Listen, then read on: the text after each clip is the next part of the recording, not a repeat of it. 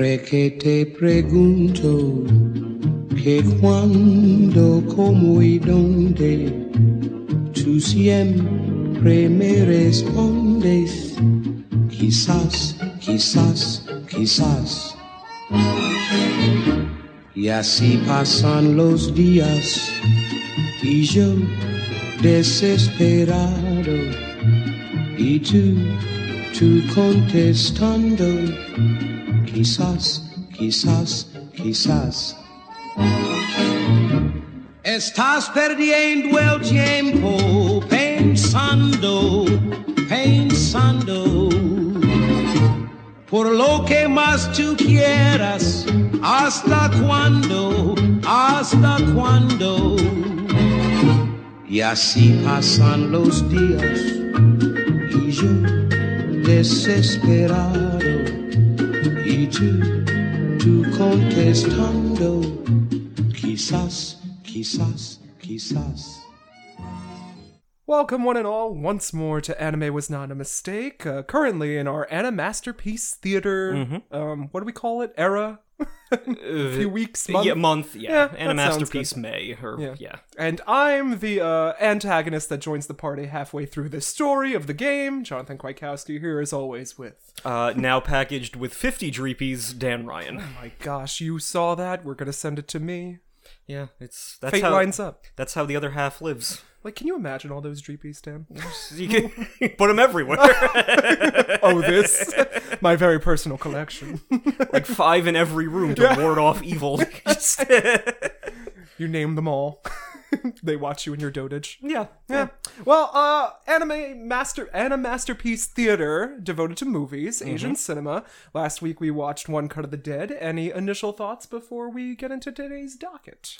It still has stuck with me. And I think we got a pretty great discussion out of that movie. Yeah, I had a lot of fun watching it with you. Hopefully this will be the same. I will say, in going forward, this movie is not rated for the youngsters of the audience.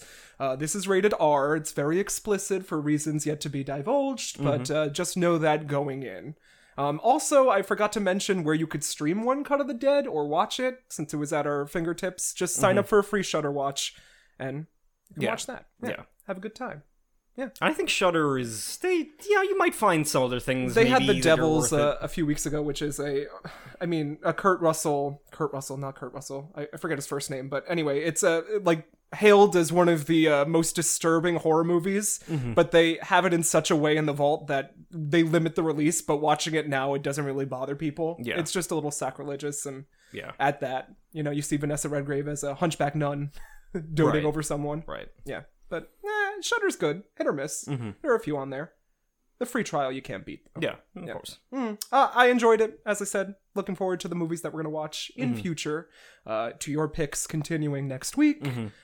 Very excited to see them, but tonight we are watching one of my faves. But before we get there, Dan, any life, anime, or adjacent news to share? I guess I'll start with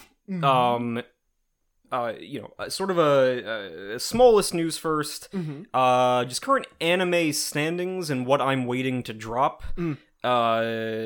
Because after last week, when I forgot who made Naruto, I was like, people are gonna think I'm the same way. But... I'm a fake gamer guy. Whatever the fuck, So I can assure people that the stuff that I'm waiting for all seems to only be dropping in June.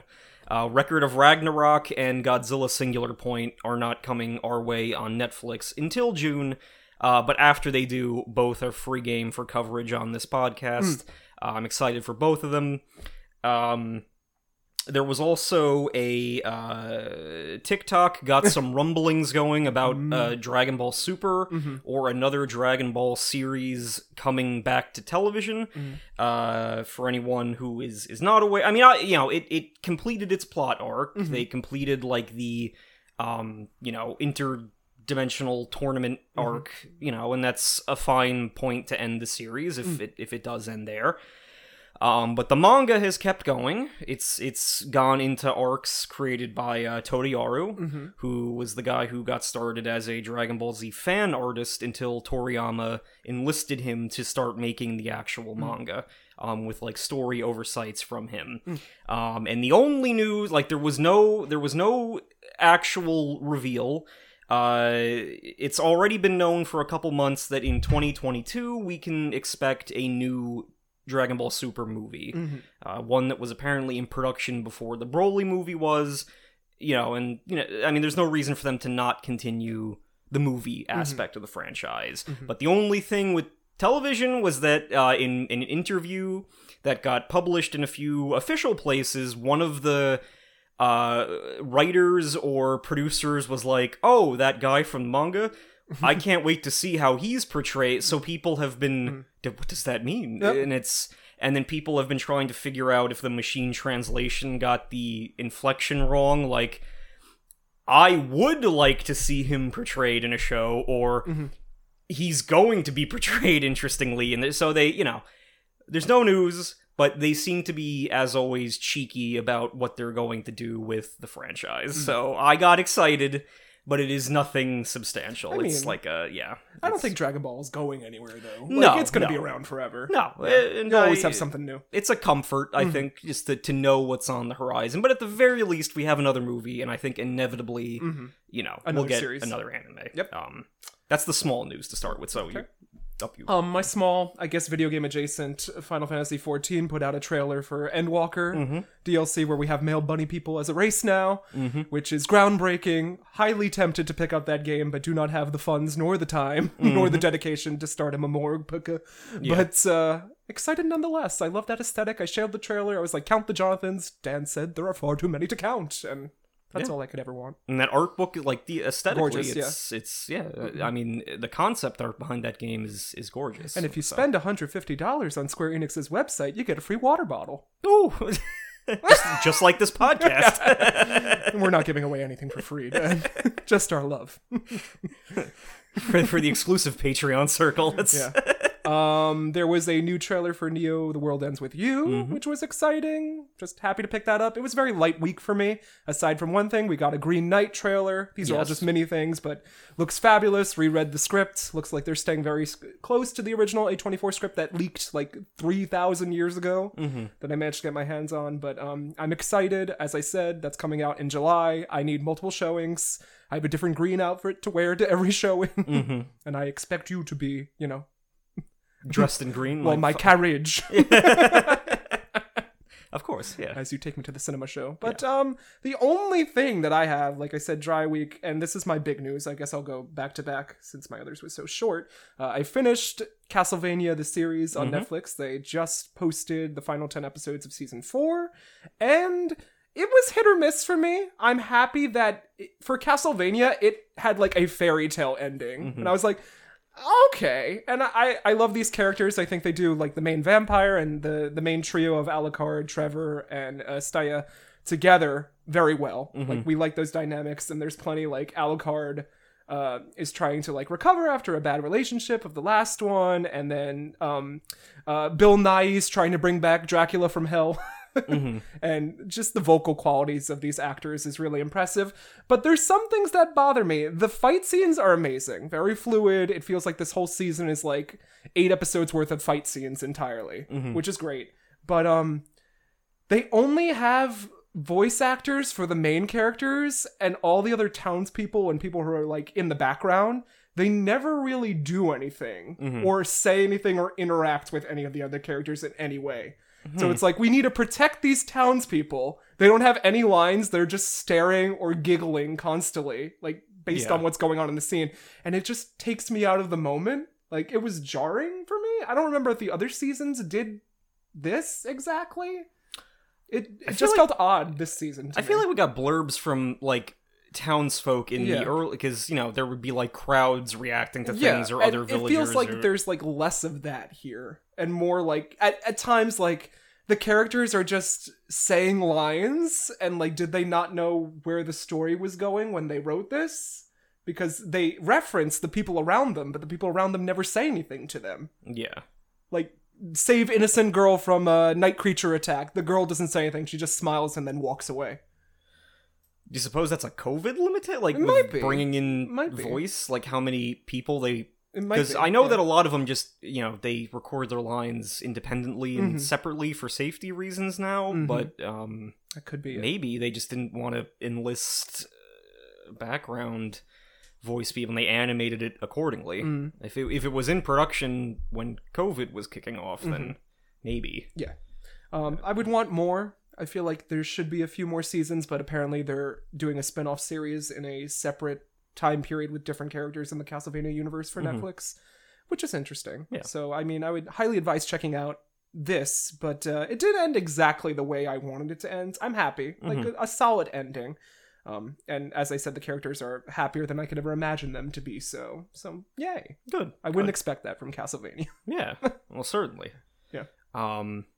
I mean, that does remind me of some other news that I had forgotten. He-Man. He-Man and the Masters of the Universe Revelations. I am very excited. Yes. I know that people are there's like, it's split down the middle, it seems like, the reaction online. I am very excited. You're ready to visit Fisto's fortress once more. I always, and it looks like it's animated beautifully. It's from some of the Castlevania people, like that animation team, and I think some of those producers are writers.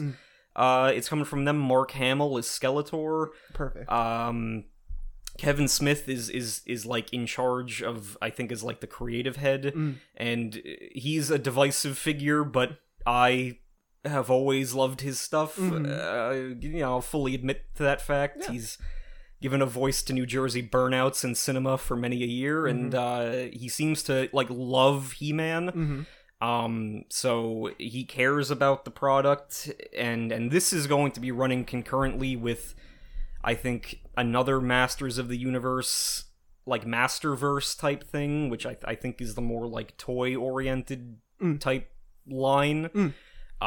Which is cool, because in the past couple years, I mean, we got the She-Ra series, but people were wondering what else could be done with these properties, and now it seems like, maybe in the immediate future, He-Man himself will finally get a little renaissance.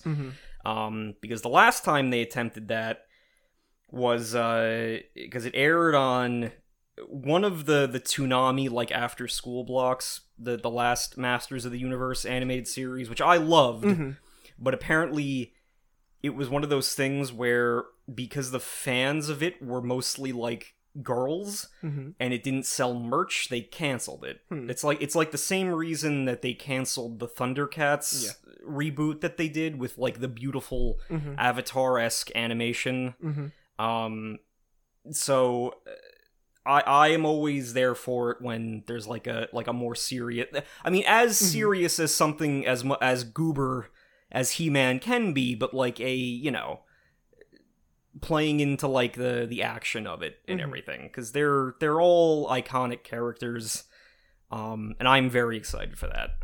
That was, I think we got like preview stills for that, not a trailer, but yeah. Right.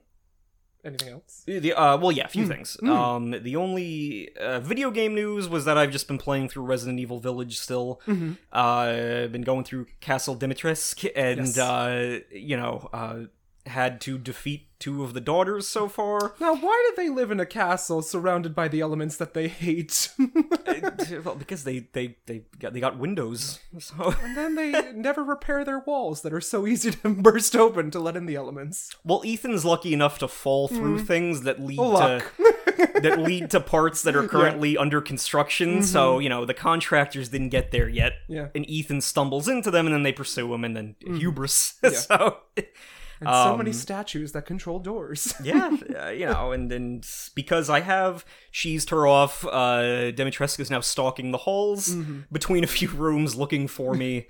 Still enjoying it. Yep. Still, I through my own stupidity, I've gotten stuck at a few parts that I've had to like look up, like, what am I supposed to be doing here? Because I hit like a dead end, and really the solution is always Explore. Right there. Yeah. So it's I could not figure things out, but now I'm making steady progress, and I'm loving it so far. Again, if Grant would heed our our warnings, yeah, he would answer our fan mail. We would. Yeah. So he probably would enjoy it. It's got good aesthetic. And then, because I wanted to discuss an anime, I last night started Heat Guy J, which I watched it on the Funimation app. It is an anime that aired from 2002 to 2004, and it focuses on kind of like a dystopian future world where I think most of humanity is limited to like 7 big, like humongous cyberpunk cities. And immigration between those cities is limited. The technology is kind of, legislated heavily and everything. And the main character, Daisuke, is a sort of like a secret agent or police officer with this special crime unit, and he's paired with an android named Jay, who, in terms of the series name, as per PC owners will know that when technology's doing stuff, it gets hot, so he vents steam frequently when he uses his... It's got like that... It goes heavy on like that aesthetic with all of the androids and machinery within the universe. Very interesting. I think inevitably when after you and I have covered certain projects that are near and dear to us, and we're shopping around for other anime to cover, I think I'm going to bring it to the podcast eventually. It's very short. Okay. I think it's only like 26 episodes. You can bang that out. And it is famous for being one of the contributing factors that bankrupted Genion, who were they were a licensing company with anime that the thing that they're famous for was they licensed Escaflowne from Bandai. And then they licensed Heat Guy J, and they paid the same amount of money to license it that Funimation paid for Full Metal Alchemist. And it made a quarter of the profits of Full Metal Alchemist. One of those I've heard of. Heatman J. And it did not perform. I think even Genion folded for a variety of contributing factors years later. They had a downward spiral at that point, and then they folded. And even now, apparently, on Funimation's streaming service, it's one of the lowest performing ones. But I don't think it'll be dropped, because no one else owns the rights to it, so I think it's just up there for Funimation. They can just leave it there. And if you like it, it'll surely become a cult hit. Well, that's, we can will that into existence. But, it's just an interesting little, production and how it's affected the greater scheme of anime. But I think it's an interesting premise. It's got some pretty good animation. The dub is rated as like one of the most pristine dubs ever. Not only to come out of Genion, but like in general, it's a very well-made dub. But we'll see. I'm gonna keep going with it, and it appeals to our usual cyberpunk, preferences. So someday I think Steam. I like things steamy. Yeah, Steam and cyber. Steam so we'll probably showcase that here. Yes, because I think it would be easy enough to showcase. So I believe that's the only news I have. So. Care for a tangent? Of course. I have one inspired by recent events. So, if you may have heard over the Twitter sphere, Japanese audiences, ranging from teens to 60-year-old people, were polled to ask, if an anime was given a live-action adaptation, which anime would they prefer?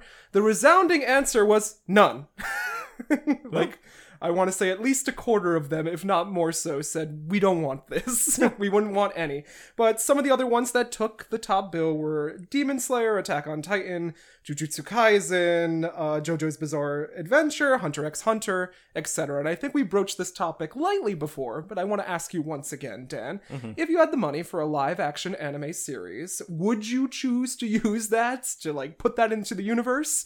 And which series would you choose, or would you just leave it as it is, and what's your reasoning for that? I will have to think about this one. Do you have an answer? Yeah, I guess. I mean, I have talked in my past about my love for the Sailor Moon live action, but I think that works better as like a TV show, kind of syndication with longer episodes. I'm trying to think of movie in this point of view, and we do have the Cowboy Bebop thing coming down the line. And I have mixed feelings about that. But Yes. I think if done correctly, and I doubt it would ever be done correctly to like the fan specifications or like everyone would be totally happy. I think there's a premise there in Cowboy Bebop that could reach the world over. Yeah. And people would love it. It just feels like the perfect kind of thing to put in the place of like another space opera sort of thing to take the media and the people's attention, you know, away from Star Wars. Yeah. Adjacent to that. I feel like Cowboy Bebop, maybe some Trigun in there as like Yeah.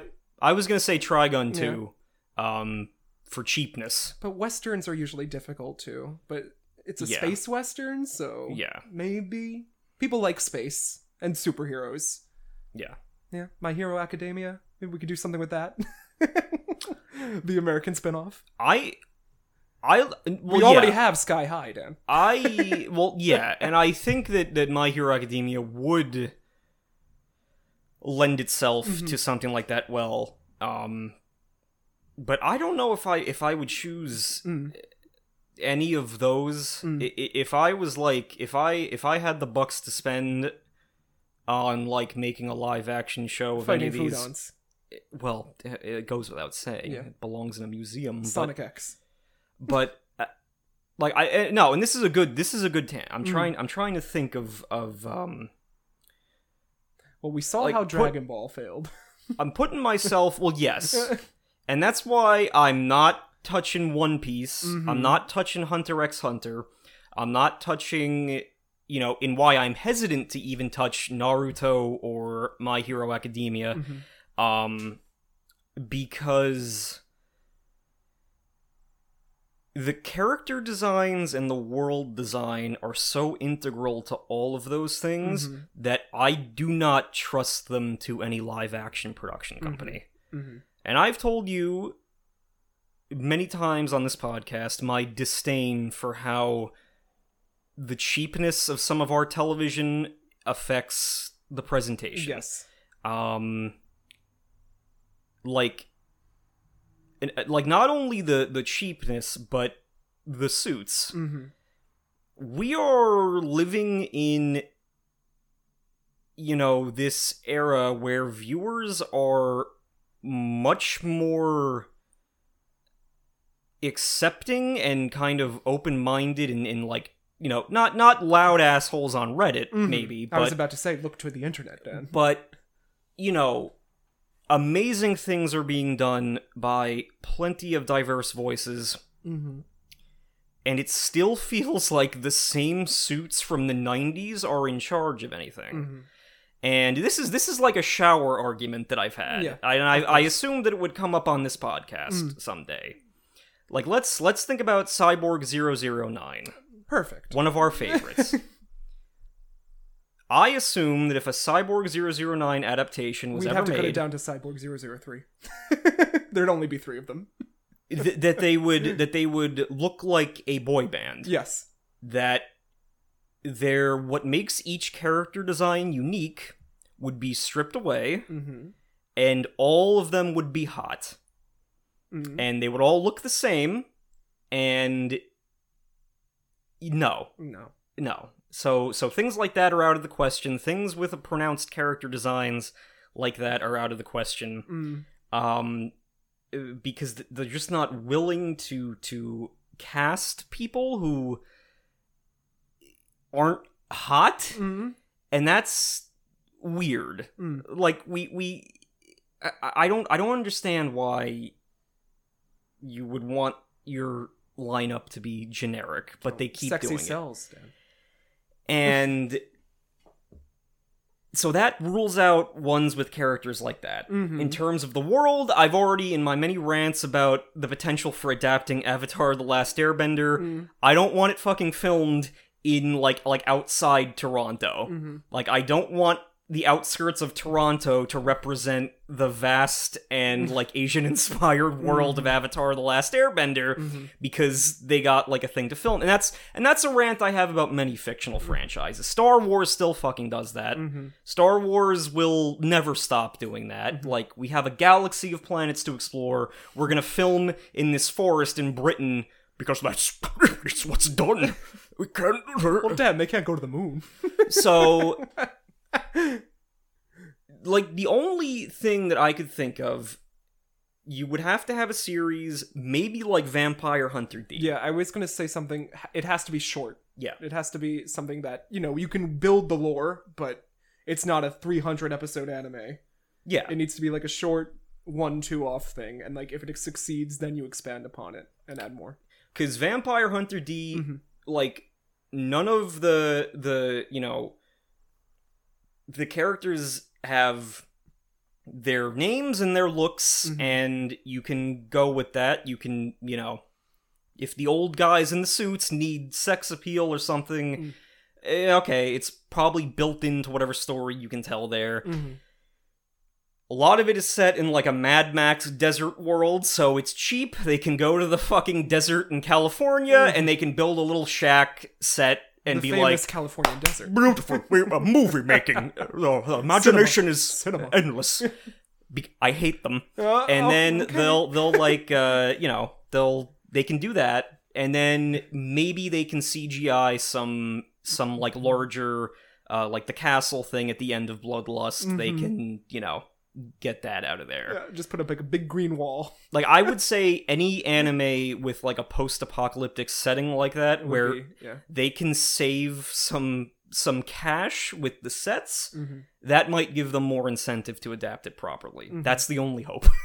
That's So Vampire Hunter D, I would say, is probably up there. Maybe Yu Yu Hakusho. Yeah. You could you know, you could take those character types and put them in like a ghost detective type setup. You know, you could save by using like the teen drama sets, and then occasionally go into the demon world, as, you know, the show does sometimes.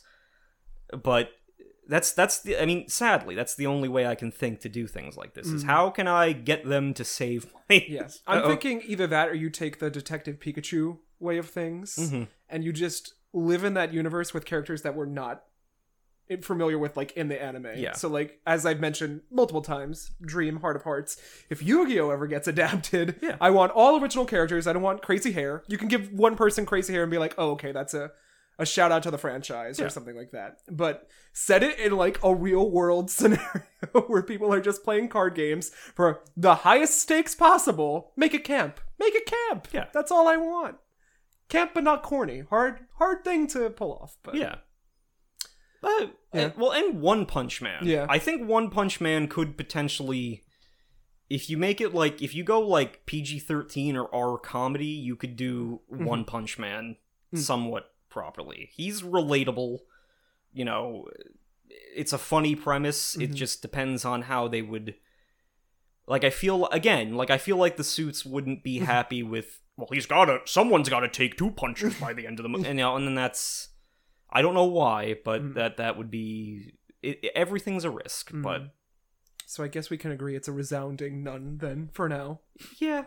Until we're put in charge. Yeah. And then I sell out and I become the corporate fat cat that you hate. And then you call me out, I go on an arc. Well, yeah, and it's not, I think we are on the cusp of things maybe changing. I think, you know, as the television, you know, model collapses, they might give weirder projects to, like, smaller time creators that could, in theory, lead to a lot more interesting stuff. But okay, because a few episodes ago, A few years, yes. I made a joke where I compared Sony Pictures to a Bloodborne boss. And that is an inside joke that I have made to people, but I did not explain it when I was talking on this podcast. And I would imagine that, like, what the fuck is he talking about? Is he Grandpa's ranting again. Is he saying that, like, Sony was a Dark Souls, but, like, what was the joke with that is that sometimes with these studios in the modern era, they're like a Dark Souls character type or a Bloodborne character type, where they're, like, wandering around the ruins of a castle going like, I will live forever. And it's like, no, Sony Pictures, you've had your time. You gotta die. It's the natural way of things. Sometimes you gotta leave so new things can happen. No, you know. And that's because that was Sony Pictures' business model for many years. They were trying to jumpstart like franchise after franchise, anything we can get the rights to. We gotta make a multiverse out of it. And you know, as that model no longer serves to work, I hope that we can start getting more projects like maybe anime adaptations or things like that. But you know. The old ways have to die out first. The old ways have to, like, they kind of have to... Like, this is not 90s NBC must-see TV anymore. We're not, like, we will never be operating on those rules again. So, you gotta keep that in mind. Yeah. Good talk as always, Dan. Yeah. Pleasure probing your brain. Of course. But after that tangent, are you ready for some good cinema? Yes. Alright, so today, my second pick, my piece de resistance... We're watching 2016's The Handmaiden, which is an epic period piece. Spans 2.5+ hours that I just want to share with you. So why this film? Park Chan-wook of Oldboy, The Vengeance Trilogy, and Stoker, who I brought up multiple times in this podcast and saying that I don't like Stoker, but I'm going to give it a rewatch anyway. But it's based on the story. It's not based on Chan-wook's direction of that or Chung Jung-hoon's cinematography. Both are gorgeous and wonderful in that. It's just the story that I have an issue with in that film, and it kind of clouds my eyes with hate. But I'll give a rewatch to that as penance. So Park Chan-wook presents a South Korean period piece in Japanese-occupied Korea. This film has everything. It's got twists, romance, horror, suspense, and thrills. Highly recommended to me by other film buffs in my circles, and one of my fave podcasts that isn't our own, Gaylords of Darkness. Finally got down to watching it and fell in love. I immediately rewatched it and have to show it to as many people as I can, because I feel like it hasn't gotten the credit it's deserved, because A, there's not like a Blu-ray release anywhere of this in the States, unless it came out before. It is on streaming platforms available, but not a lot of people exclaim this as the masterpiece that I think it should be. Yeah. It's another Suspiria. For me. But yet another film where every minute detail pays off and opens up the film in expansive ways for subsequent viewings. It might be, in my opinion, the most underrated cinematic romance I've ever seen. And as I mentioned at the top of this podcast, it is not a PG-13 viewing, as it gets very explicit at times. So Dan, you'll have to shield your eyes while we watch. Yeah, no Bandit. Yeah, to guard your innocence. Yeah, Bandit will have to go in the back room. Yeah. He'll go out on the deck and play in the yard while we watch.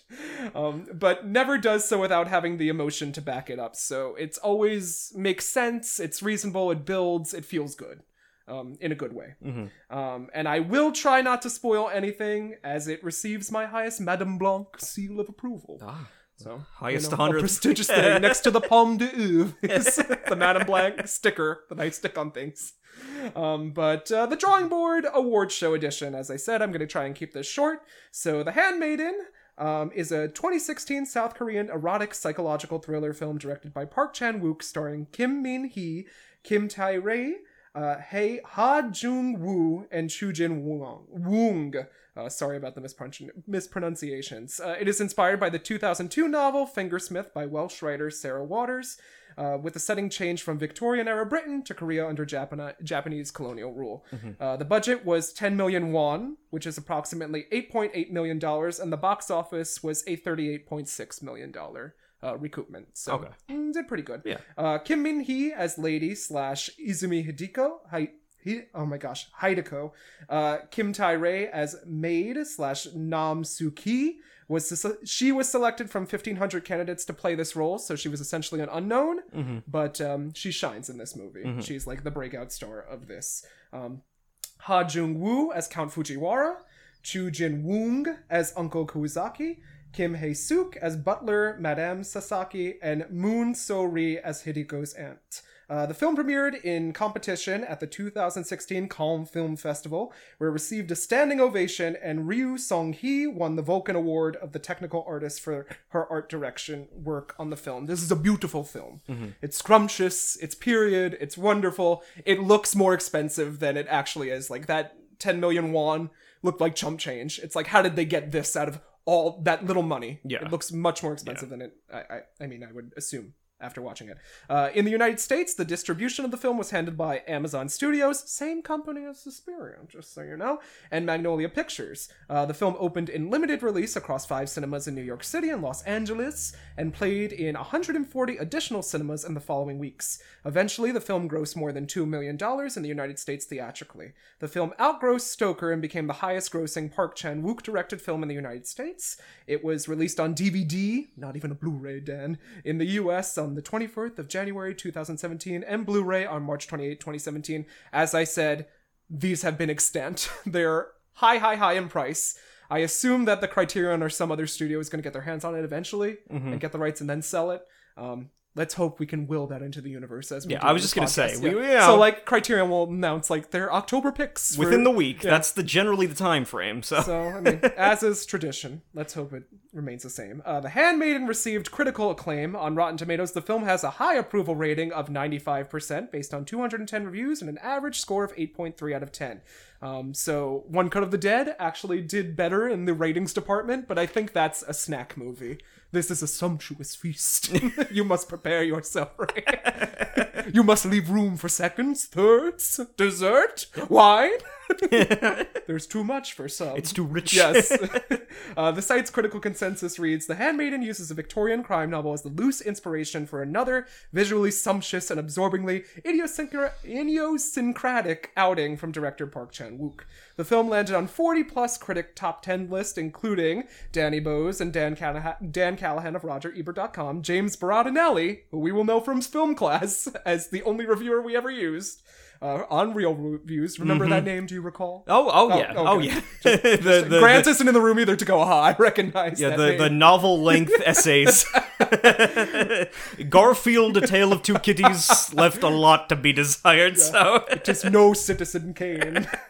And many, many more. I just wanted to shout out our Film Class memories, because memories, damn. Yeah. It's our 10-year reunion soon. We're old. In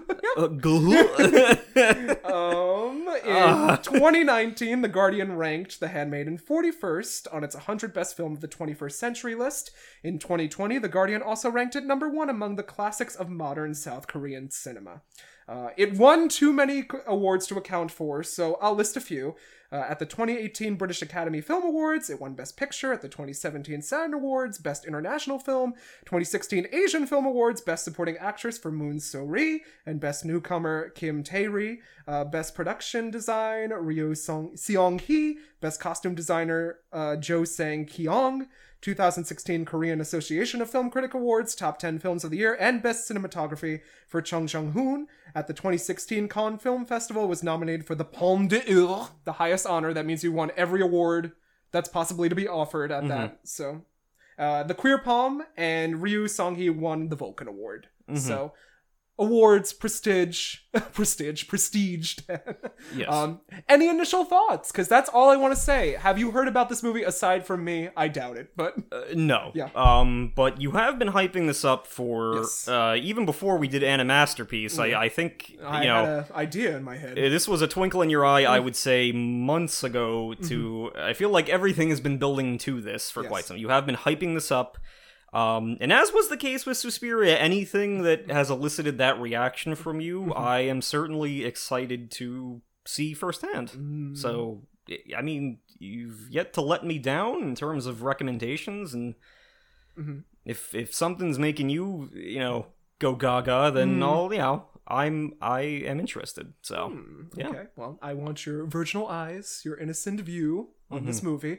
Remember, keep the children out of the room. Don't let them listen to the podcast. No. They can go to Chuck E. Cheese or whatever a child does nowadays. Well, Chuck E. Cheese might not be a thing anymore. Not around here, at least. But I was going to suggest Bowcraft, but that was long ago. No one's going to get that reference. The New Jerseyites will get it. What do you mean? It's a quick Google search away. Route 22, Bowcraft. There, right? Settled. Well, the ruins that was. We were discussing culture, Dan. I had to bring up the epitome. It is long gone, sunk into the desert sands of New Jersey. It has vanished. Many a childhood memory was made there, so. All right. Well, with that, let us get into 2016's The Handmaiden. I'm going to wear these special gloves, and I'm going to tell you a story, Dan. And you're going to listen, and you're going to like it. Well, gee. I hope so.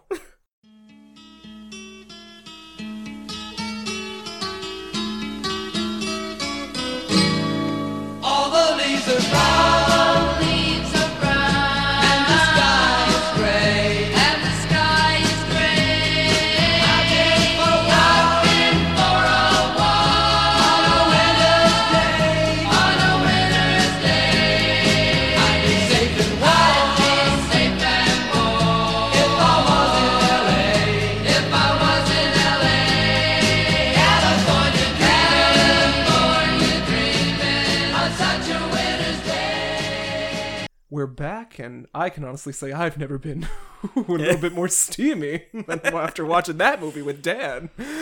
Oh my. Yeah. I mean, Did you find it pleasing?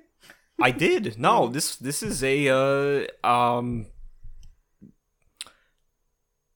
you know, I don't want to gush over it because this probably isn't something that I would have come across on my Without own me, yeah. ever, you know, as have been several things on this podcast. But I mean, this is probably the densest thing that we've that we have covered thus far on this podcast, and perhaps will for the foreseeable future.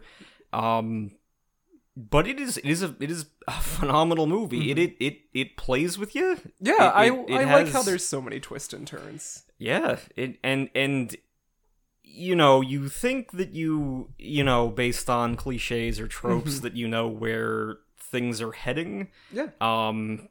And you know, and again, same with how I was watching Last Cut of the Dead. If I'm convinced of my own smartness, then, you know, the movie can fool me easier. And I thought I was figuring things out, and then the movie, and it would take these turns, and I was like, oh no, like, fuck, like, is that what's really but then it twists back, and it's a great movie. Again, I don't know, I've never been a huge drama person. I've seen, in terms of romance, I've probably seen more crappy rom-coms than I have genuinely great. You mean Transformers doesn't go to this level? No, no. It reaches for the stars, but it falls so flat. No, it is a great movie. Again, this is probably one of the heavier movies that we are going to touch upon here. Part of the reason why I partnered it with a shorter movie, as I said, this is long. Thank you for sticking with me through it. I hope it was entertaining. I did choose these to kind of get you out of your comfort zone a bit, because I was like, oh, Dan's the trope king. He is the king of tropes. Yeah. He's gonna think, he's gonna zig, and then he's gonna zag when watching these movies. And part of me, you know, a little masochist within me was like, yeah. We're gonna get Dan's. Really good. And that was successful. In both of these cases, I, you know, was genuinely... toyed with. Yeah. So I love playing with Dan's emotions. It's one of those things where, like, literally the only thing that could even take you out of that immersion is, you know, like, we're watching it and we know, and, you know, you told me that it's like 2 hours something, and I'm thinking, okay, we're maybe an hour and a half into it, and there's still an hour left. You know, so I'm thinking, okay, there's still we're going to get a third part of this story, rule of threes, and it was, you know, it pays off. Yeah. And something that I liked watching it, I mean, this is probably like my 5th rewatch in 3 months of it, but I'm gonna set it to the wayside a bit with Suspiria, you know. Have to give them their space throughout the year. Something I noticed is that, like, when you know where the story's going, there's so many of these little clues that I'm gonna bring up in the notes that are there the whole time. They're in plain sight. And they, like, almost tease you exactly where the story is going, but they don't overtly say it. Yeah. This is definitely a movie that's passionate. It looks expensive. It feels expensive. I do think that the first act drags just a tiny bit, but it's because we're setting up our 3 major players here. Or 4 major players, if you include the uncle. I just think it tells a story that's worth listening to. I'm passionate that it is a lesbian drama, which we don't see a lot of, especially over here. Yeah. So I just think that a lot of more people should watch this and enjoy it. Well, I mean, not only a lesbian or gay drama, but one with a happy ending. Yeah. Like, I was, again, in terms of toying with me, knowing cliches and knowing, like, I never expect... Unfortunately, characters in gay relationships to get to end up happy. Yep. And there was a part in that, like, third act with the, you know, I mean, we'll get there, but with, like, the vial of poison and everything, I'm like, fuck, is that gonna, like... Yeah, is that how it's gonna end? Know, There's all this Romeo and Juliet symbolism. Have to find, like, her in that room, you know, and...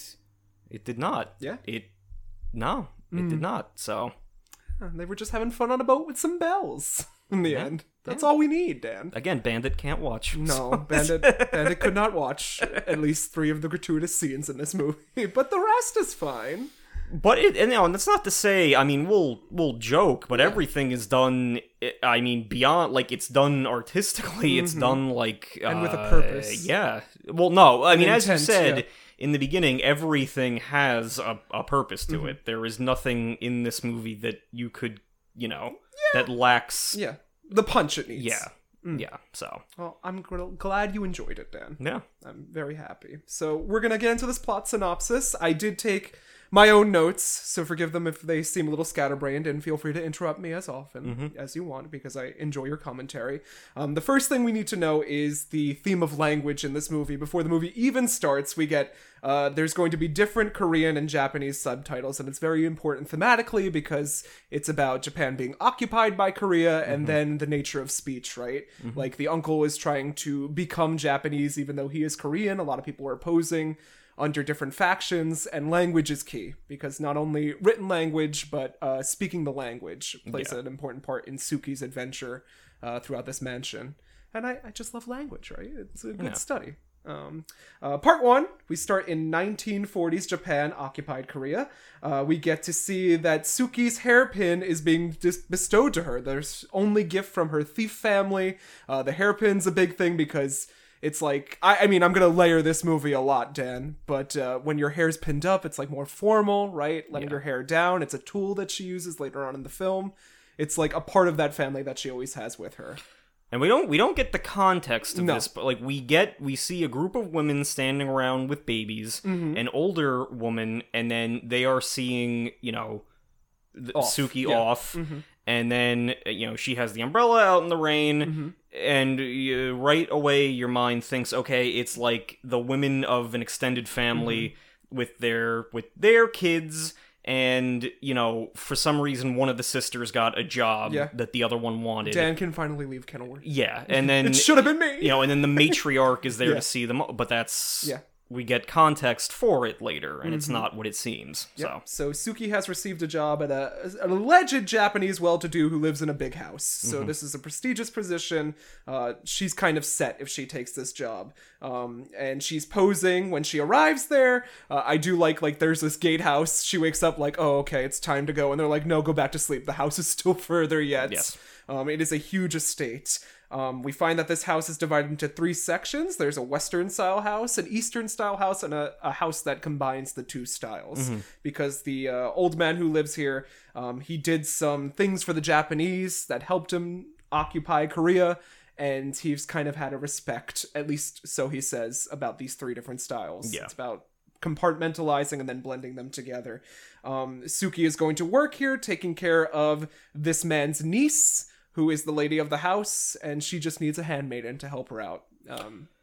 Well, in terms of this setting, I wanted to ask, is this, was this place built for this movie, or was it someplace that was an existing... I'm not sure. Because it wouldn't surprise if a place like that actually existed. Because, I mean, they got it for a good deal if it was under that budget, too. So I would assume that some things, like maybe the interiors were built. Yeah. But the exterior probably exists somewhere. Yeah. Because, I mean, I could see, and I mean, anyone... I mean, I think there have been plenty of rich people who've wanted to combine styles, and they just... mash the 2 houses together, so, I'd be curious. Yeah. Very beautiful. Suki's servant name is going to be Tokuma/Oksha. The first night there, Lady Hideko wakes to Suki and reveals that she is often plagued by visions of her dead aunt who hung herself from the branches of a cherry tree still on the property, or a sakura blossom tree. But what a way to make an intro, right? It's like, oh, right, this is my first night here, screamed in the night, oh my god, did you know that my aunt hung herself from that tree? Yeah. Right? Making a big splash here.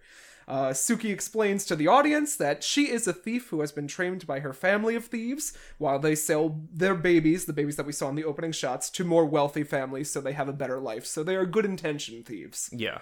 They're doing this to set these children up because they prefer to be passed off as, like, the babies passed off as Japanese so they get a better life. And that's why their mothers kind of donate their babies or their services to them. One day in the past, a man known to the family appears, and he goes by the name Count Fujiwara.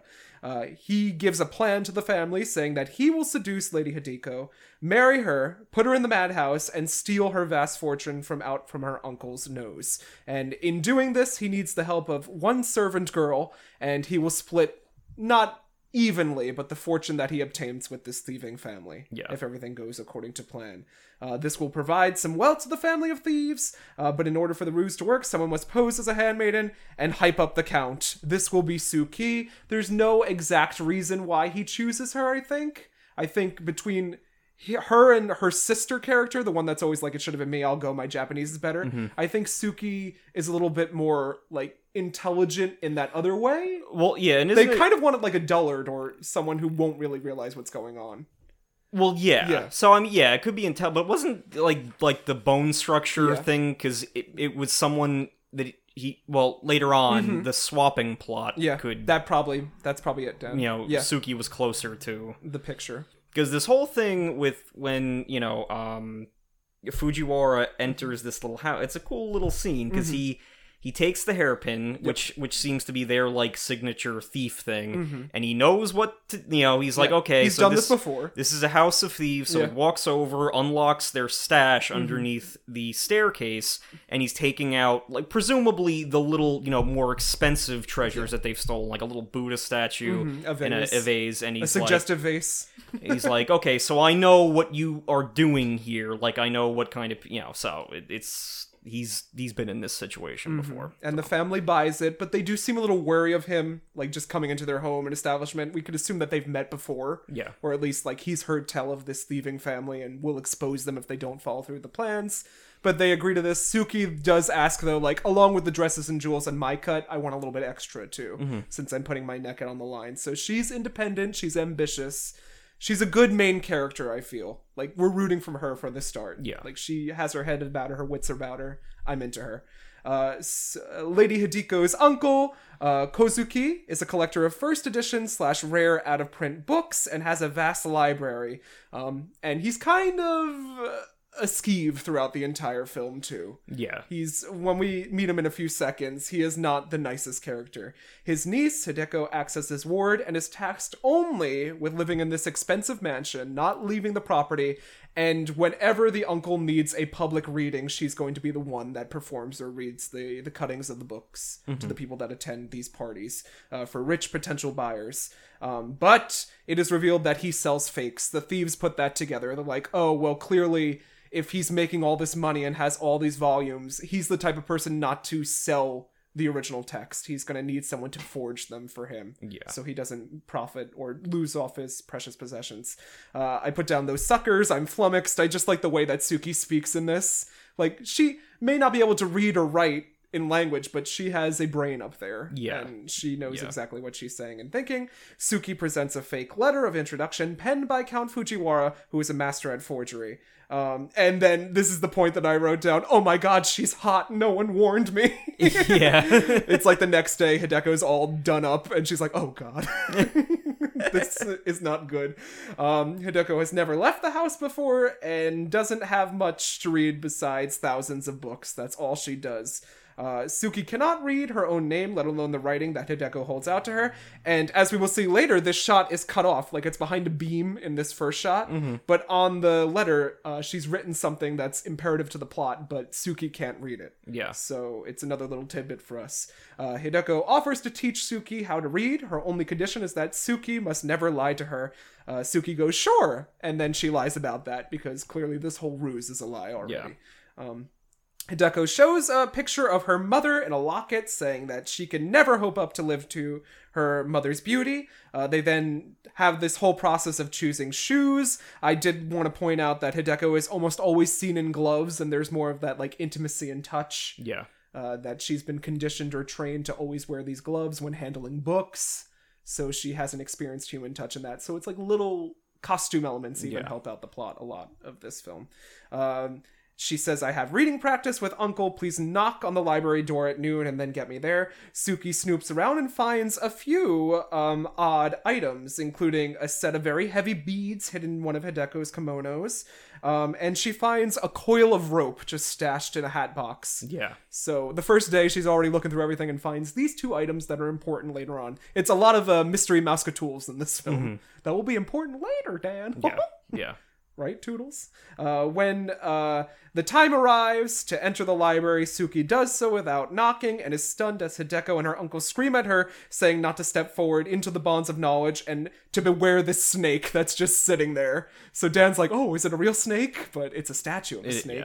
Yeah. And it's the guardian of knowledge. And there's this whole phallic symbol where this is a Resident Evil room where Hideko closes the gates by pressing a lever and like pushes Suki out of the room. Yeah. So like it is a little Resident Evil puzzle here. And another thing that we got to get filled in with context later on is why, if this is a masculine space, then why is Hideko allowed to be reading? And that you know, in its way is made clear later. Like, you know, we know that there's a boundary of you know, gender here. Why is Hideko allowed past the snake and everything? And it is to the uncle's ends that she is, you know, able to read. So Uncle Koizuki is always portrayed in a sinister nature. He is compared to a snake because he is constantly like dipping his pen in ink and then putting it on his tongue, so he gives himself a black tongue while doing it.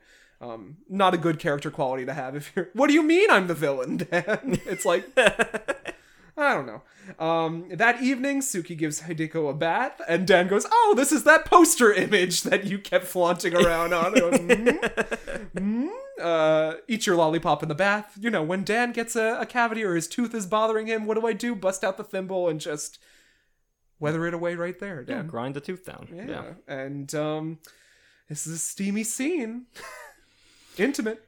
Yeah, and I mean, smarter people than I could probably get down to the exact same, but it's like someone's mouth is a pretty intimate, you know, and then hands another thing, and then it's like they're casually glancing at one another. Yeah, this level of comfort, this, you know, it's like a, you know, there's a lot just condensed into this part here. Dan hasn't gotten to that point with me in the bath yet, but we're working towards it. Hey, bandits could be listening to this, so... Count Fujiwara arrives the next day, and it's kind of like, are you hyping me up enough? Is she ready for me? And he and Suki meet up in secret. He just wants to make sure that she's still taking care of her part of the plan, and then delivers the code phrase, fully ripe will mean that is the time to strike. When I say that, that means the plan is on, we've got to get this marriage going. Yeah. All right. Suki says that she's all in on the plan, but is becoming distracted by Hideko's beauty, training pretty. So they're playing dress up with each other because what else do you do? It's like you have a handmaiden. You don't do anything aside from reading the entire day and walking around. In her free time, they're dressing each other up and looking at each other's bodies a lot. And Suki makes this comment like, so many buttons, and they're all for me. She's like a little doll of mine, and if I were a better thief, I would stick my hand inside... ... Doesn't finish the sentence. Yeah. And there's a lot of, like, I mean, aside from, like, the sensual subtext to this scene, it's like, oh, they're getting used to dressing up as it because there's going to be an identity thing, so it's like, you know, again, I would assume on repeat viewings, and this is the kind of thing that... And it's almost like their internal monologues are matching the romance novels that are going throughout the movie, right? So because that's her only frame of reference, so... Uncle Koizuki forges copies of his first editions, so that way he can make loads of money without ever selling the originals. The Countess and Fujiwara's courtship begins with a Count-led art class. And I do like this because Fujiwara's like, yeah, you're good, you could see past the object, and she's just like child scribbling on the painting. Like, she could barely paint. Yeah, not another teen movie stick figure drawing. Fujiwara instructs Suki that the code phrase is fully ripe. He releases it and by biting into a peach, and I didn't remember this happening without you, and you're like, oh my god, that peach went everywhere. Ruin your suit, ruin the rug. My eye! You don't do that. You bite into the pit. Shit. Not in polite company. But the game is on. We get some more quick backstory where Suki reveals that her mother was hanged as well. Hung? Hang? Hanged, Hanged? I believe. I Yeah. don't know, tense. But her adoptive older mother thief figure is being kind to her and saying that when she was hanged, she didn't go sad or angry. She went laughing because she was happy that she was able to have you before she went. Yeah, she got the will of D-Death. Yeah, I was like, ooh, One Piece. This'll wake Dan up. Ooh.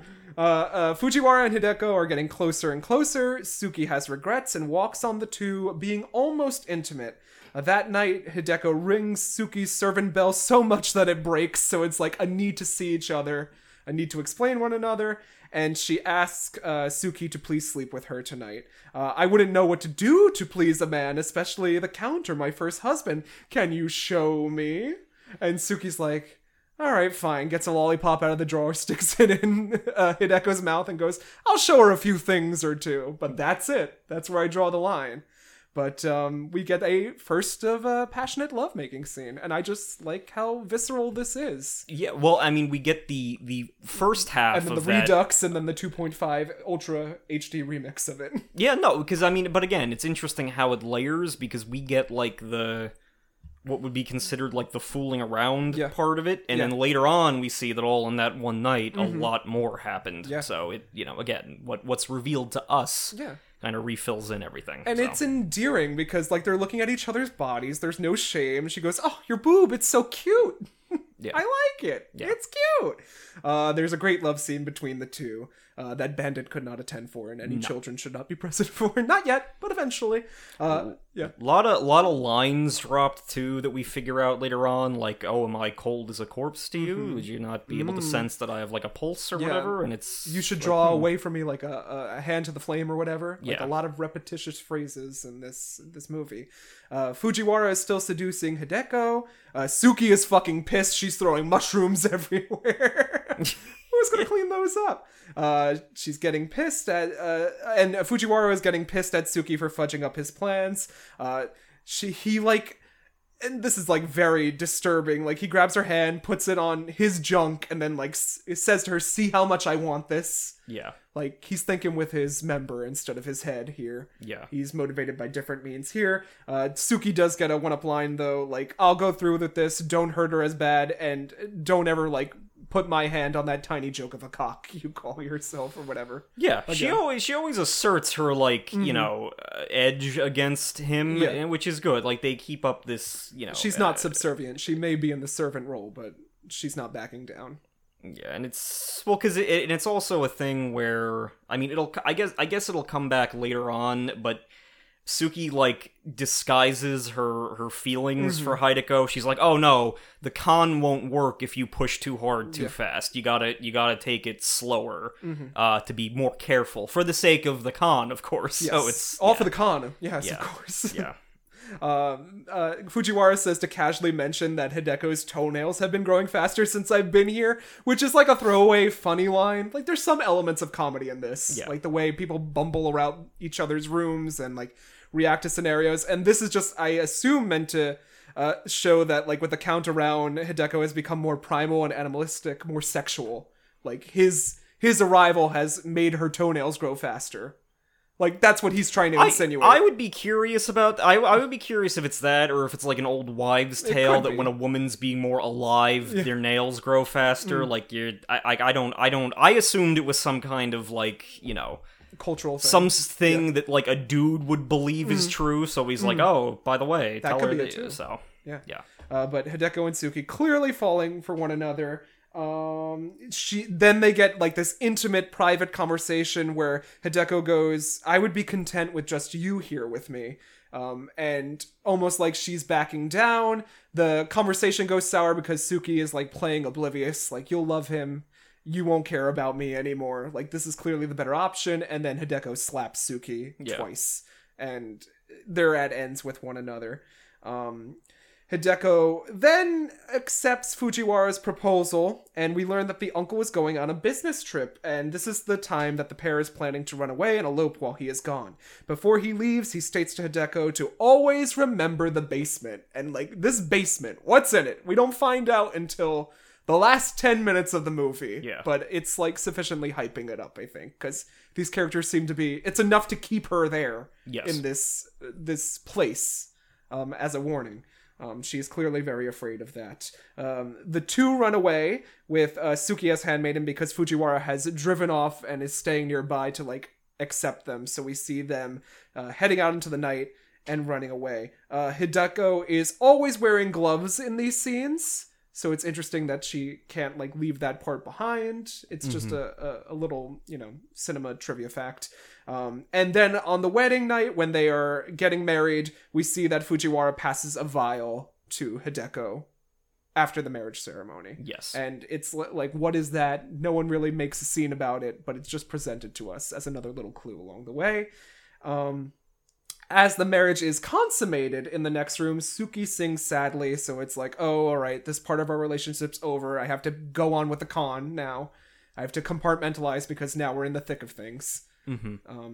The next morning, there's blood on the sheets, and Suki and Hideko still long for each other and steal kisses from one another. Fujiwara sends in some doctors who ask Suki how her lady is mentally doing. Suki says that she really is quite mad. When they arrive at the madhouse a few days later, Suki learns that she has been set up. Both Hideko and Fujiwara have made it seem like she is the mad lady, and Hideko is the handmaiden, who replies she's gone nutty. Suki is dragged into the asylum as Hideko watches a stone face, and Suki states, she may have seemed innocent, but she was always a bitch. Yeah. So, what did that twist do to you, Dan? What did you feel? I still had hope, but I was scared. Yeah. I was like, oh shit, is this like, is there something we don't know about Suki? Is there something like, Suki! But yeah, no, this is one of those moments where it toys with you. Yeah. So. And then part 2 is a flashback to Hideko's youth. She is a young Korean girl who cannot speak or read Japanese. Her very creepy uncle beats her painfully with the same heavy beads we saw hidden in her room before for disobedience. And this is a visceral, like, child abuse scene.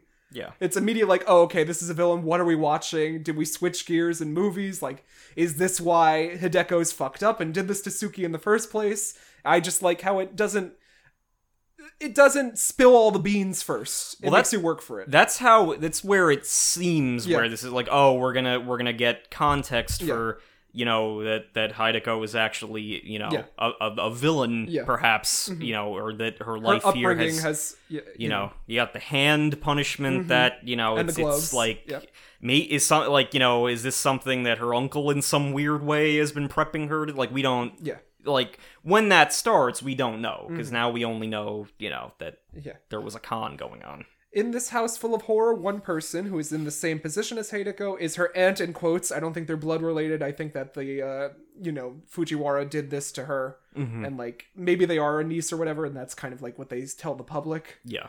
Because she has to inherit that fortune somehow. So I assume that maybe she's a blood relative, but it doesn't feel like a blood relation thing. They don't know each other as well. Who comforts young Hideko and gives her the same mother locket story that Hideko uses on Suki before. So we could see that Hideko uses the things that she gains throughout her life experiences in different ways. She's adaptable in that way. Hideko will tell the same story in the future. We learn that from 5 years old, Uncle Koizaki has trained both of these ladies to read and perform written pornography, despite their dislike of the subject material. They are physically beaten and mentally tortured for their lives, unable to escape. So, another great twist. It's like, oh, they're reading books. What could it be, right? Yeah. And then we get this, no, it's a very lewd, uncomfortable thing that the uncle takes to the tens. Yeah. Like, he's so obsessed with it. It has to be perfect. If they don't do it, they get beaten, abused in some way, and threatened that there's going to be a mental institution that I'm going to send you to. Yeah. There's more about him in a second, but we haven't gotten to that thing yet. One night, Hideko's aunt hangs herself, not being able to take this life anymore, leaving Hideko alone to read the novel aloud in showing to the buyers.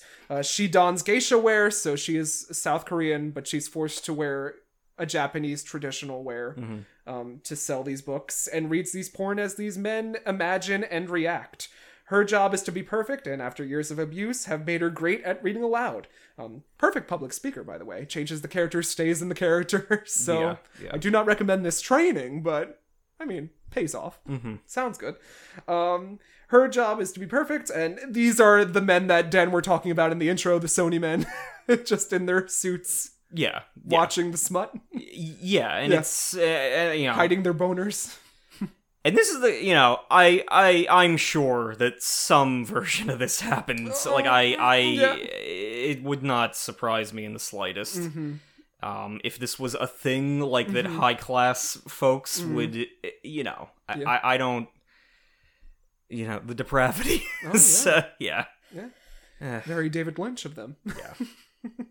What would I read that would make me feel this way? Some Wario fanfic. Yeah, I was gonna say Waluigi fanfic. We always go to those two. Well, I mean, stay tuned for future art. We've got some costume ideas that may reach out. But showing even more kink, when one book is missing an illustration/woodcut, Hideko acts as a live sex doll, recreating the scene with a wooden dummy midair. So just the lengths and the means that this uncle goes to in these little shows. And this is the part where we get like a touch of the uncle's, like, because he explains that the woodcut illustration is missing from his copy.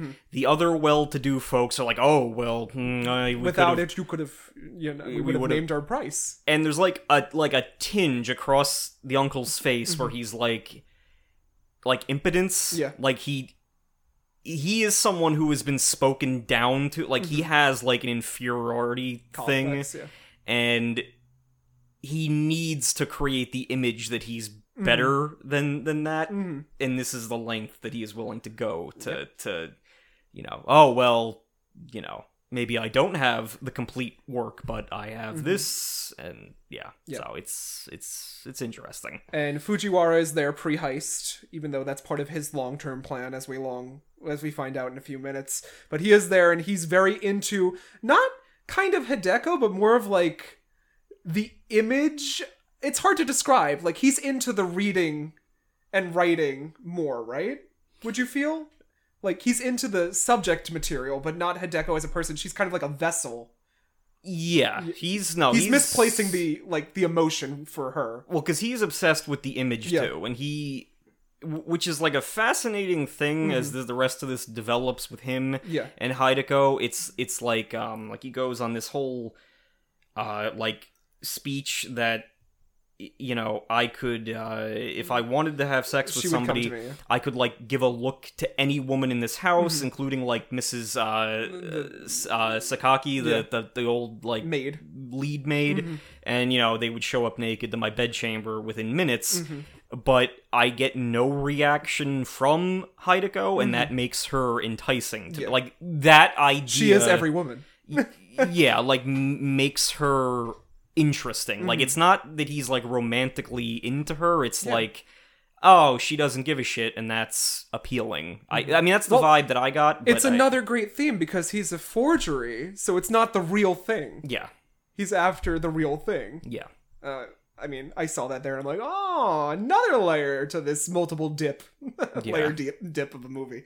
Unbeknownst to them, as Fujiwara and the uncle are talking, Hideko is listening in. Fujiwara develops a plan to seduce Hideko through the guise of painting classes. I didn't really know why. Maybe the uncle was using this as, like, a front. Like, you can seduce my niece so it looks like I'm not skeevy towards my niece, maybe?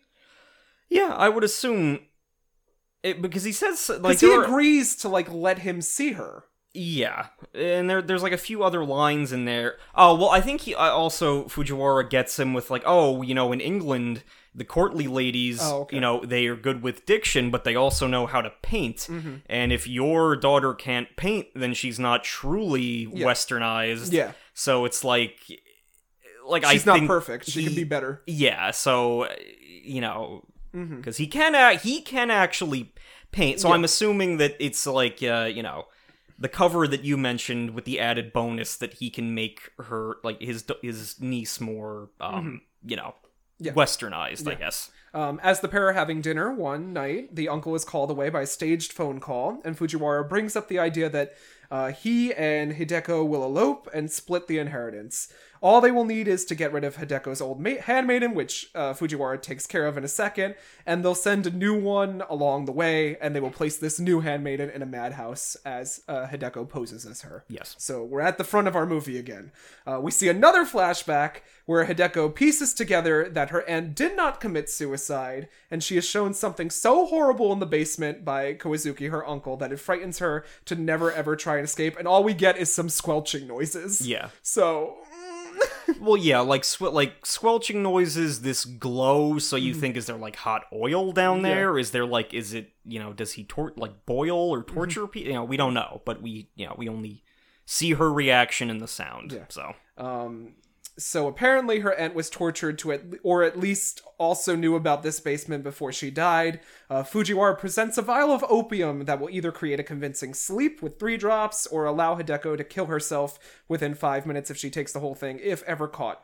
This will be his wedding present to her and give her a way that she'll never be taken to that basement again. Fujiwara also has some mercury-laced cigarettes just in case of emergencies that are lined in blue, because we do see that he is an artist and he kind of has a thing for some dramatic where he paints like nude women on the inside of his cigarette lining. Yeah. I mean, it's stylistic, but these people are weird, these two men. Yeah, yeah. Suki is sent into the house and the game begins, but this time it's like the Clue ending where it's like, that's where you thought this is how you thought things were happening, but now a different perspective. So like we see Hideko is posed on the other side of like her screen door and like knows that Suki is watching her. The game of cat and mouse has shifted now. Mm-hmm. So Hideko tests Suki's literacy by writing out Countess Fujiwara, which would have given up the whole ruse because she knows about the count already. But Suki can't read, so this doesn't really reveal the ruse. Chastises her other maids for mistreating Suki and clearly develops feelings for her, so she's not as innocent as she initially appears. She likes her from the start, or at least she wants to protect her. Fujiwara also advises Hideko to keep Suki busy, so she will suspect nothing. We get playback of Suki showing her thieving skills by identifying fake jewelry from sapphires to spinels. And then at this point, the readings are continuing, and we get the story of the 4 bell balls that are placed within the woman for utter ecstasy. Yes. And it's like a man's version of a lesbian relationship, sexual relationship. Yeah. So it's like the women are getting not pleasure for them, but pleasure for the men's entertainment. Yeah. Is how every one of these novels is veiled that they're reading together. Yeah. They're objects. Yeah, more objects for them to use.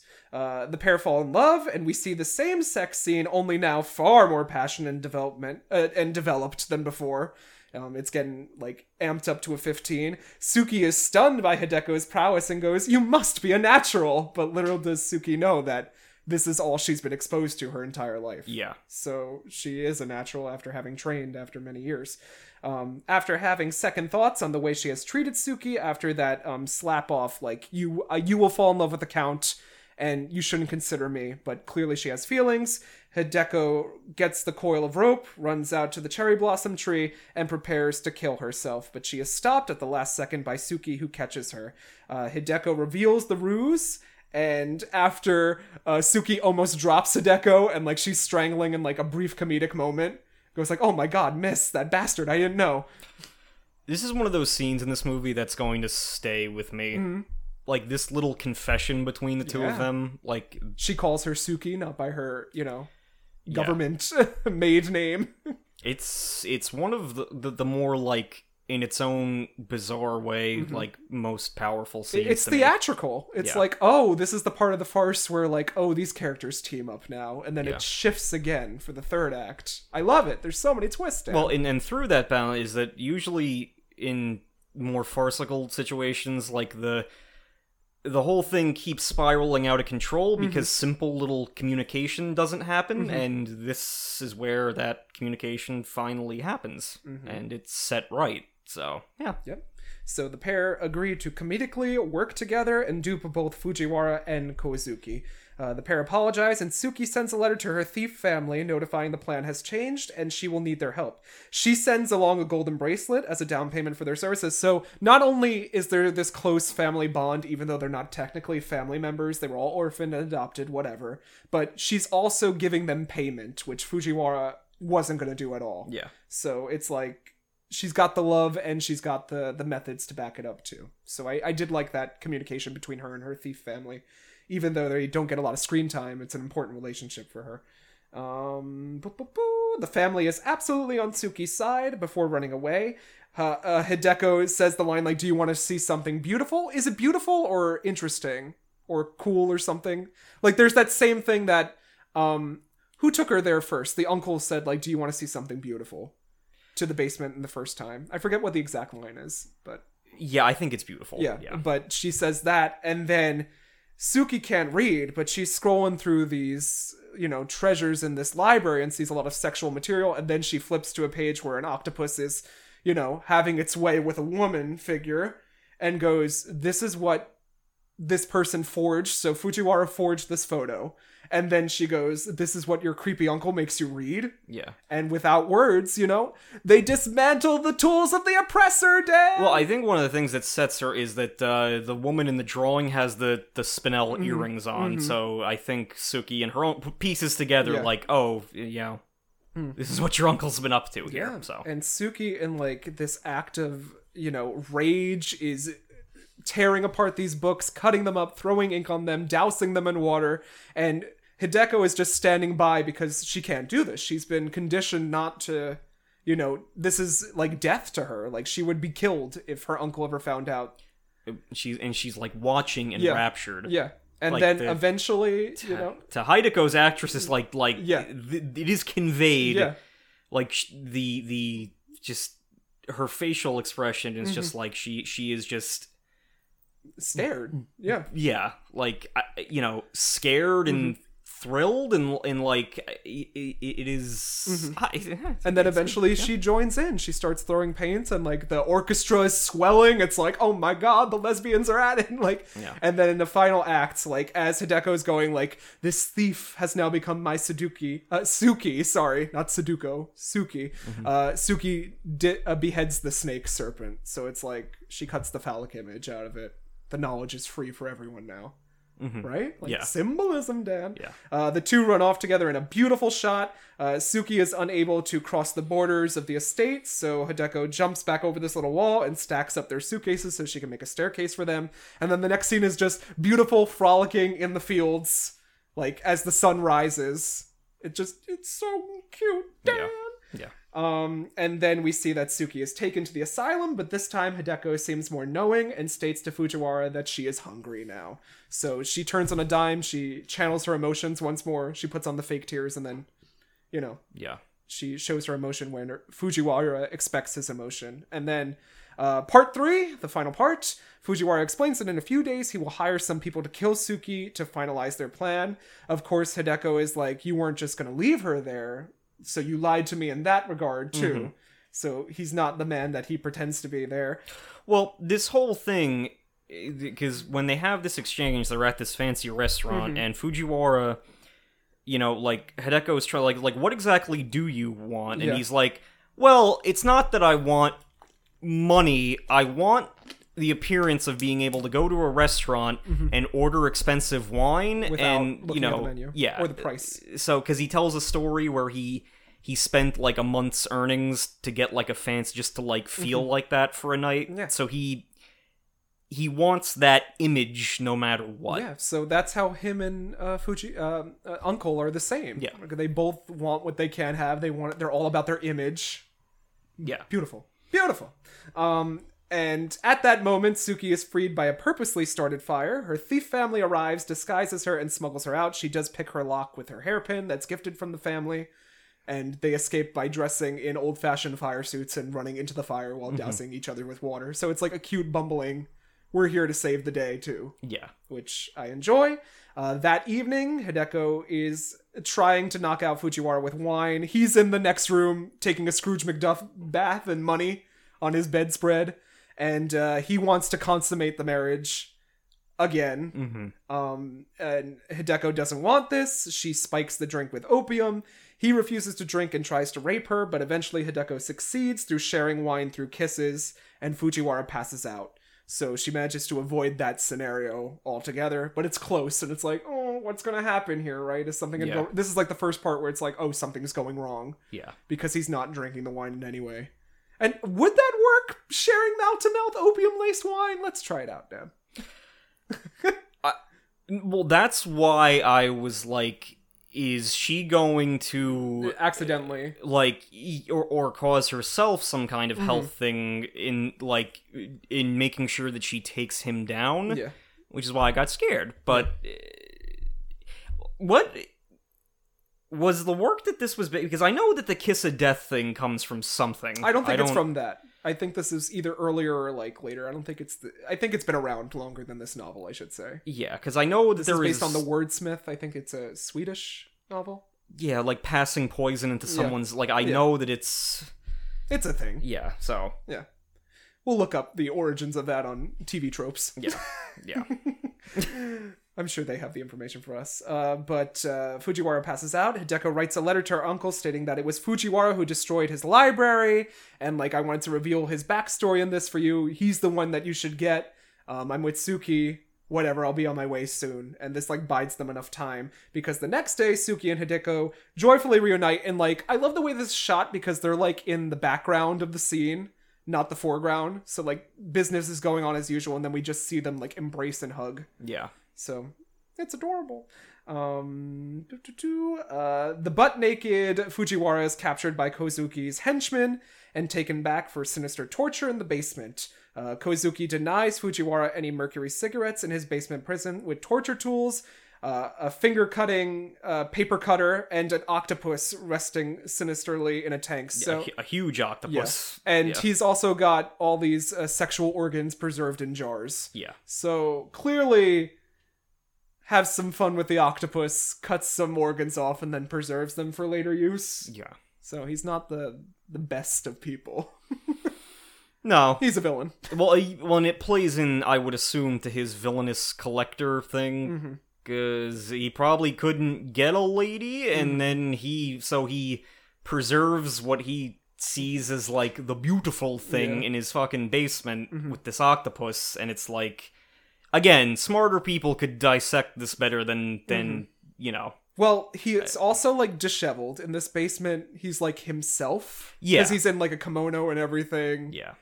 His hair is down, frazzled. His glasses... He looks different. He, looks not like the person he's tried to appear as throughout the entire movie. Meanwhile, he removes 5 fingers from Fujiwara, representing 5 of his favorite books that were destroyed. And he says that he will stop Suki and Hideko from enacting their plan. Suki and Hideko take their plan a step further, booking passage on a ship to Singapore and dressing Suki up as a man. Koizuki is expecting to stop the girls, but did not plan for this. He's saying he sent some men out and we see them interrogating people, but it's only 2 women traveling in pairs trying to leave the country. But the girls manage to sneak out of the country. Koizuki is intrigued by Fujiwara's tales of the consummation of the marriage, and through flashback, we see that Hideko slashed her own self rather than screw Fujiwara, meaning that she never had sex with him on the wedding night in the first place. So she has still maintained herself for Suki. I do... Fujiwara, he gets a little bit of, a good guy character thing going here because he doesn't force her in that moment. And he's kind of there for the nature of the story, because as he's reminiscing, he's just sitting, looking at the moon, and I thought I heard, a nightingale sing. Yeah. So I think he recognizes that she was never into him in any way, shape, or form, and he was pursuing something in, the last moments there. Yeah. Does that make sense to you? Yeah. Okay. Well, I mean, even in the exchange they have later in the movie... Hideko, I guess tries to, seduce him for the poison thing by repeating the line from one of the porn novels, if you had 10 minutes to have, a wish, what would you do? And I don't... it's Fujiwara is difficult. I would assume that that's like a repeat viewing thing, but I would assume that there's a moment where he cracks. Yeah. Like, you know, he keeps up like this. Oh, you don't get attached to your mark. You don't do this. It's just a business. You can't have, you can't be naive and work in this business. And then maybe that's, that veneer fucking breaks down. Yeah. At the, before he's captured. Yeah. Well, but that could happen too, don't... but like in these final moments, like he's given a final dignity, or at least he calls it, because I keep wanting to call him the Count, the uncle, is like in the room, like he's offered the mercury cigarettes, they're smoking, there's no windows down there, so obviously like this gaseous mercury is pervading the room, and he's about to like slice off his penis. Yeah. As like and add it to the collection, but like in the last moments the uncle dies beforehand, and then he gets like the goodness of dying more intact than he thought he was gonna die. Yeah. And I know I phrased that super awkwardly, but I want to make it comfortable for the listeners, right? But he's granted that, and he recalls like rowing the two on their escape adventure, and then seeing that those two were totally into each other, and then like going, maybe I did something good. Like that's where I thought his final reward was. Maybe I wasn't that bad of a person. I got these two together. Yeah, that does make sense. I could see that. Yeah. Yeah. But on the steamship, Suki and Hideko make passionate love when the bells mention one of Hideko's readings, and they've once again used the tools of the oppressors for their benefit, Dan! Yeah. And they have the start of another lovemaking scene, and it fades out to the moon over this ocean. Yep. So beautiful movie. Yeah. Yeah. It is. Final thoughts? It is an excellent movie. It is heavy. Yep. Long. Heavy, not to the, not in the like sense... an iron bead.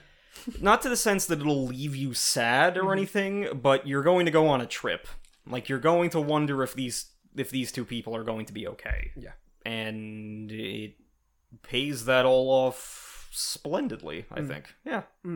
I agree. I think that everyone should check this out on Amazon Prime for free. I don't think it's for free, but it's on Amazon Prime. It's the only place you can find it. Definitely settle down for a watch, an experience. Don't give up. Like, maybe you can even I wouldn't know, maybe you could take this in parts, like 3 different sittings.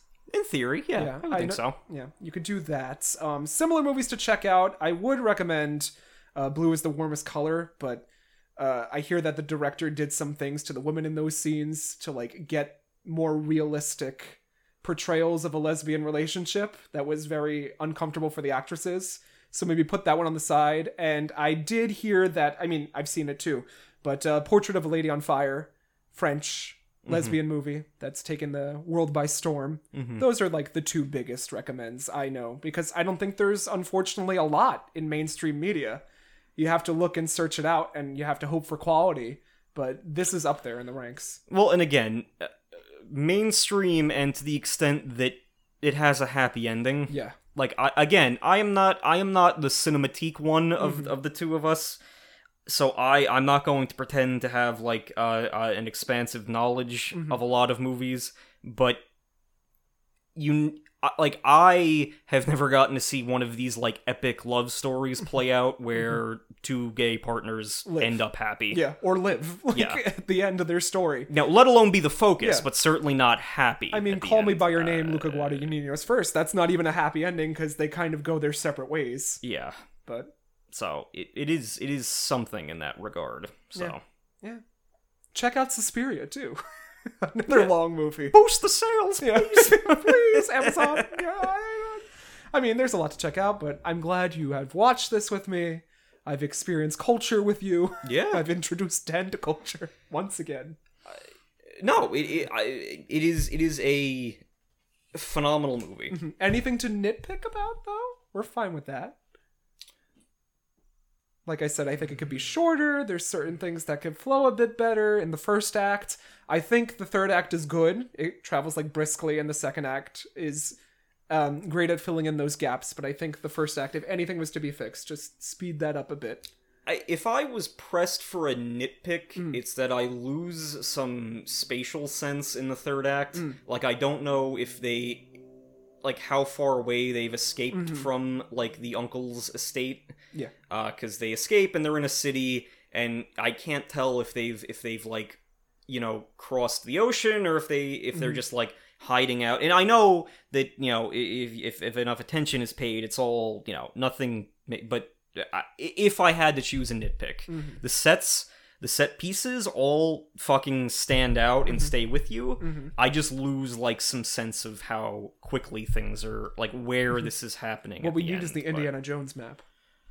Well, I don't, and that could be a stupid nitpick. I don't know. I think it was they were on, like, a Japanese island, though, because they were talking about, like, being in not Kobe. Oh man, it's gonna make me Okinawa. One of them. Maybe that was the last movie. Shinohara. It was one of them. Sorry, my condolences. My pardons. But I think they were on an island, so it was just assumed that they were still on that island. Yeah, because then Fujiwara gets, you know, taken right back to the estate, because the uncle's henchmen are still there, and and I would assume that they're, like, Japanese, because they're dressed like they got he would hire Japanese hitmen, so because that's his thing. Yeah, so yeah.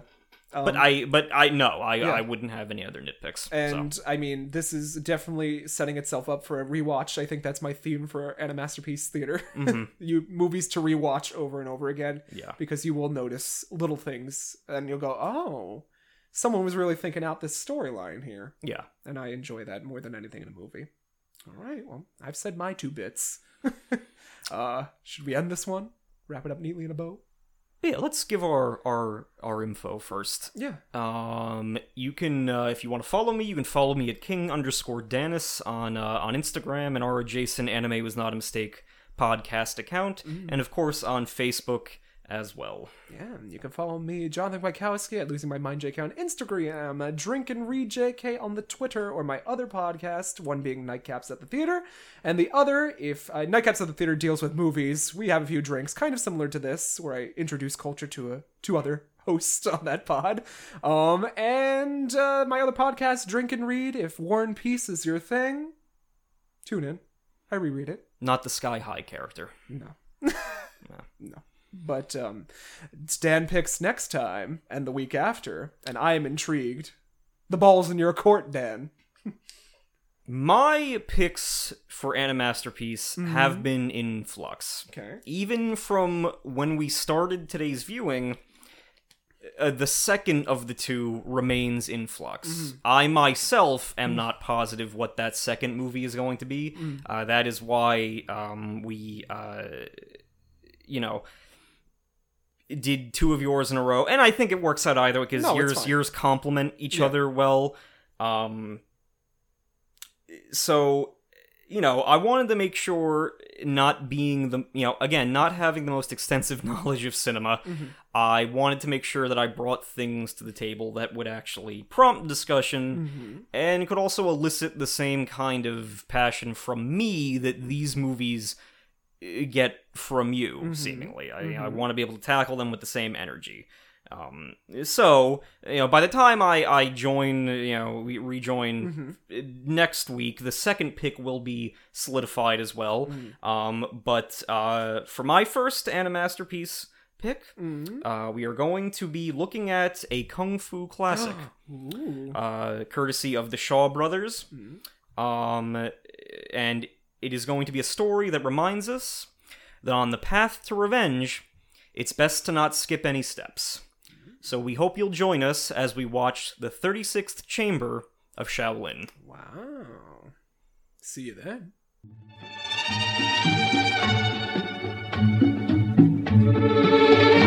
Here at Anime Was Not a Mistake, we have one mission. Whether you be a magical girl, a giant fighting robot, a raccoon, or just a fan of podcasts in general, we hope to one day arrive at a definitive answer to the following question. Is anime a mistake?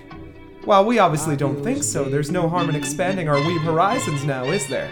As of late, our humble little show is devoted to the analysis and discussion of movies, series, and episodes that show off that powerful art that is animation.